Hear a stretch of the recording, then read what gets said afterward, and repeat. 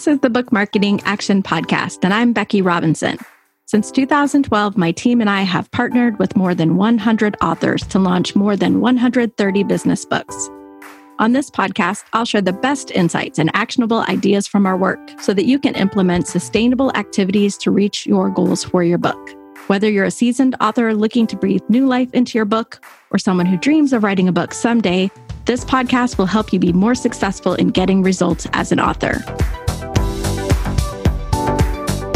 Hi, everyone, and welcome to another episode of the Book Marketing Action Podcast. I am so happy today to reconnect with my old friend, Karin Hertz. And Karin is someone I met many years ago when she was just beginning to build her online influence. And as I've mentioned on previous episodes, we have a few very special episodes that are part of my book interview process for my book, which is coming April 2022, Reach, Creating Lasting Impact for Your Book, Message, or Idea. And I'm so glad that Karin has agreed to share her story as a part of this podcast and also as a part of my book. And so, Karin, as we get started today, could you tell our audience a little bit about you and your work? Okay, sure. Yeah. So I run a company called Let's Grow Leaders with my husband, David Dye. And we are all about helping managers, give them very practical tools and techniques to help navigate workplace uncertainty and chaos. And you are the author of several books. Would you like to share about those?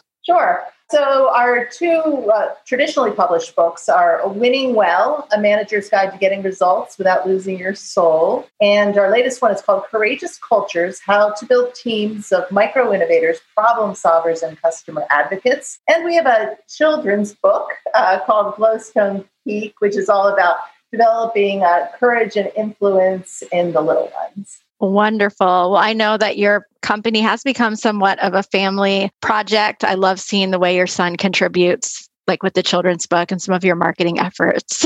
Yeah, he's fun. Although he's not, the cute little one that he used to be, which he could sell a lot of books back of room when he, was 8 years old with little buck teeth. That's so funny. Well, so Karin, you and I met at the very beginning of your journey when you were just beginning a blog and really beginning to lay the foundation, which has become this booming business. So I'm wondering if we could go back to the beginning and could you talk a little bit about your journey and how and when you decided to begin growing influence and connections online? Yeah, so it's really interesting. I began blogging when I was still at Verizon. So I was an executive at Verizon, and the job that I had when I began the blog was I was in charge of all of our outsourced contact centers. So we had 10,000 people in 7 different companies who were taking Verizon's calls. And I was noticing that I was going into these call centers to try to help them with their culture and to improve the customer experience and improve the employee experience. And I was telling the same stories again and again. And I was trying to break things down into very practical ways for supervisors to lead when they didn't have a lot of time. Because in a contact center environment, especially an outsourced one where the margins are low, you just don't take people off for a 2-hour developmental conversation or training. And I began writing all these things down, thinking it would be very helpful for the people who were in those call centers, who were following me. I was the client, so I could pretty much count on they would read the blog. What I did not really anticipate is that it would start to really get momentum outside of that small space. So I wasn't at first really concerned about, how do I build in a big online brand? It wasn't the, as we say now at Let's Grow Leaders, most important thing, the MIT. But when you and I met was when it started to get some traction. And I'm like, wait, what? maybe I do care. Maybe my message is for more than just these contact center vice presidents and their people. And so I remember you and I met on Twitter and I had no idea. And if you Googled me, and I was running a lot of marathons at the time, if you Googled me, all you would get was race results. And is that really what I want to be known for? I mean, yeah, I'm trying to run a good time, but who cares? And is that what Karin Hurt, is that the brand Karin Hurt? And so I enjoyed working with you because you just opened my eyes to so many things. I had everything to learn. You're like, well, first of all, you need to meet some other people because you can't do this by yourself. And I remember you saying, go meet with Dan McCarthy, go talk to Dan Rockwell. You had a lot of Dans for me to meet. And that was super helpful. And they were very generous with their time, and they would support and they would tweet out, which was important because I had about 12 Twitter followers, right? And my dad had, was one of them, and he didn't even have his profile picture on Twitter. So it was very, very helpful to get grounded in the basics. Of course, so I had no intention of leaving Verizon at the beginning of all this stuff. Once it became clear to me that I had a platform and people were calling and saying, hey, when are you going to keynote? When's your book coming out? I'm like, wait, what? I can't do that. I have this big day job. But then I really started to think about it. And I'm like, what if I could? What if I could? And so I quickly, you'll remember this because you were right there, quickly wrote a book just to get something out there, which was the self-published, Overcoming an Imperfect Boss. Don't buy that one, buy one of the later ones. But that was very helpful, though, because it at least became some marketing and a way to go out using your publicist, right, Megan, and going out to the media and with a story and a book. And so one thing has led to another. I mean, it's been a long journey. I've learned a lot along the way, but it was super helpful to have a strategic approach to building the brand. And I teach this a lot. It's so interesting. If I'm going to keynote a conference now, sometimes people say, well, can you also teach them how to build a brand on social media? And because they've been watching me. So I take that as a compliment, so I'll do a little breakout for people who are interested in building their brand on social media. I never thought I would end up being considered someone with something to teach on that, but apparently at this point I do. So that's fun. Well, for sure. And I'd love to just unpeel a little bit of what you just said and dig a little deeper. So you said at first you set out to write some things that would be helpful to these clients that you were serving. And then what you found out is you started to get traction beyond just the people who you thought were compelled to read your writing. So tell me what the signs were that you had that you were starting to get traction. And then you said a little later on, you said, as soon as I saw that I had a platform, I got a vision that this could be something bigger. So the reason why I'm asking the question, Karin, is because I imagine there are some people listening who may be at the beginning of trying to grow a following or create reach or create a platform. How did you know when that was all starting to come together for you? Well, it was interesting. I think it came in a variety of ways. First is I had people reaching out and asking to do work together. So that was the first thing. And it was interesting because people would read a blog post and say, can you come teach my team this exact thing, the thing that you put in the blog post? Do you have any training on that? And of course, I didn't at that point. So, that's why it was really an iterative process. I'm really super glad that I built the platform while I was still had a day job. I think it took a lot longer than I would have anticipated. That first year was not very profitable. And I spent a lot of money getting the website together, hiring people like you, right? Like I spent a lot of money on infrastructure, more money than I was making in that first year. And so my first thing there was, it probably will take longer than you think, even if you are getting initial indicators. Because, some of these sales cycles are long. We have a very big, wonderful client right now. It's an enormous amount of work. It's multi-year work at every level of their business. But that was a year and a half sales cycle to get that job. So, that's why I would say, even if you're getting the indicators, realize that, make sure that you've set yourself up that you can weather that initial storm. I would say the other thing is, and I don't feel so worried about this anymore, but I was very tickled at the time. I started showing up on lists, like best, most socially shared leadership blog, the best of, American Management Association's 50 leaders to watch. I don't even know. But for some reason during that time, I took that as a sign that I was beginning to be seen at a level with other people that I really respected. And so I thought, well, I'm on the same list as Jessie Lynn Stoner. That can't be bad, right? Mm-hmm. Yeah. So I think that was another sign. Interestingly, I think the comments, when people were commenting on the blog, although I don't think people do that as much anymore, I don't know. Our comments have definitely gone down, although the quality of our writing has gone up. So I don't know if that's a thing, but I was seeing a lot of engagement. Now I think the shift for our engagement, at least for me, has been LinkedIn. And we get a lot of engagement on LinkedIn. And so you say, are we writing things that people care about and have an opinion about and can use? So I think that's the other. And then one time I walked into a theater and somebody said, "Aren't you Karin Hurt?" That felt nice too. Amazing. I just love that. Well, so let's talk a bit more. Are there any other surprising insights you've gained on the journey? And if you don't mind, can you tell people about the timeframes that you're talking about, Karin? Because I think that you and I met in 2011. I don't know, 2012.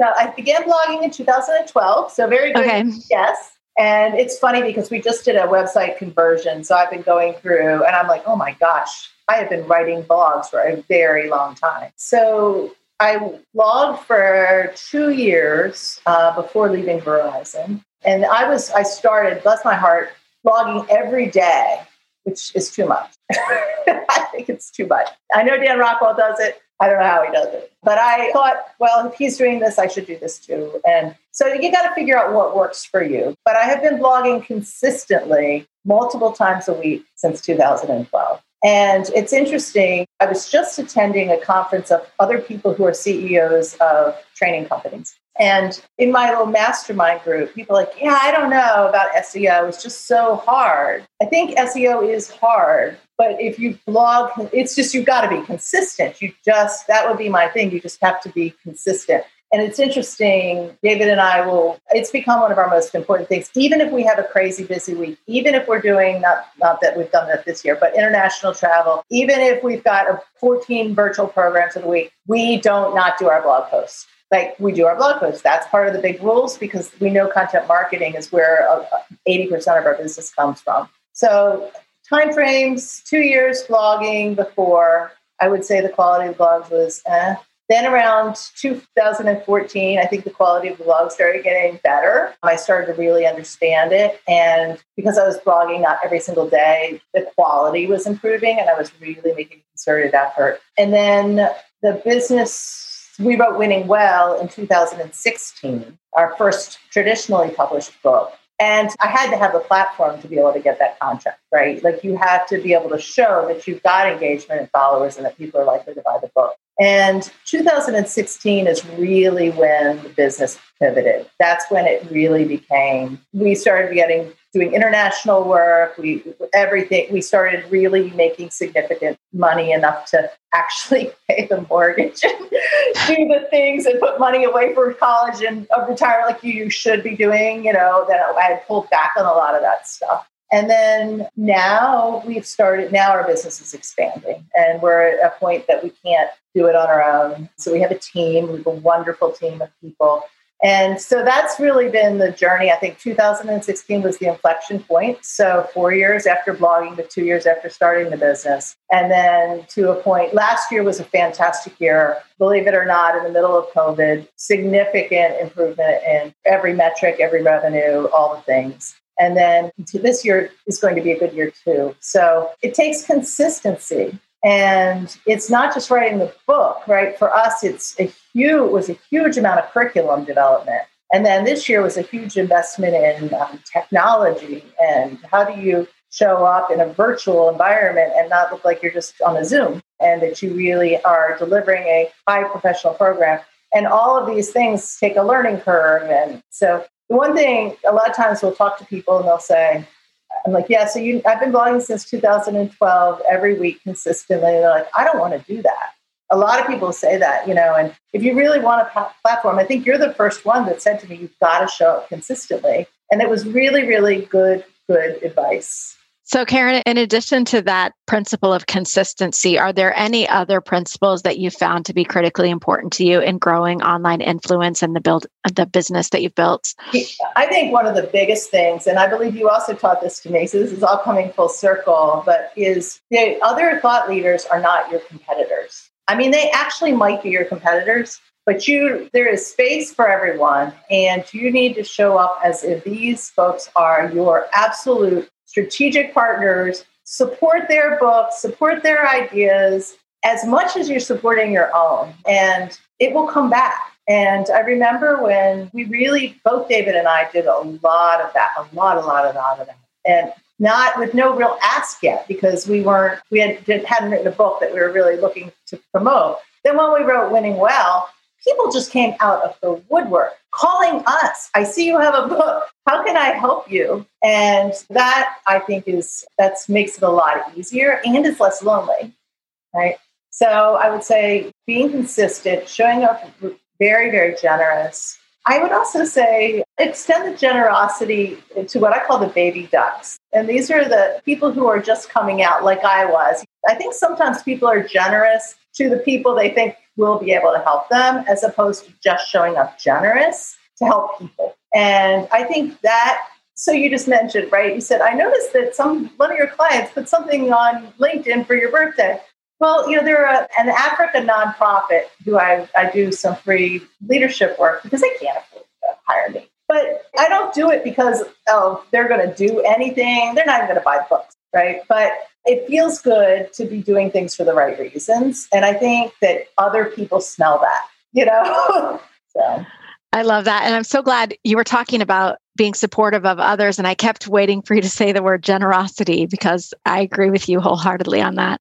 I'm wondering, Karin, if there's advice that you would give to others. I quite often talk to people who get very discouraged about how slow it is or how hard it seems at times to increase their traction or their reach of the messages. So what advice would you have for those people who might be struggling to create the type of online presence that you have? It does take a while. And the one thing that I would say is the Google algorithms are crazy. I do not understand why 7 approaches to strategic some post that I wrote in 2014, every single day gets more posts than a research-based, partnered with the University of North Colorado Social Research Lab, SEO using SEMrush, every keyword, beautiful images, right?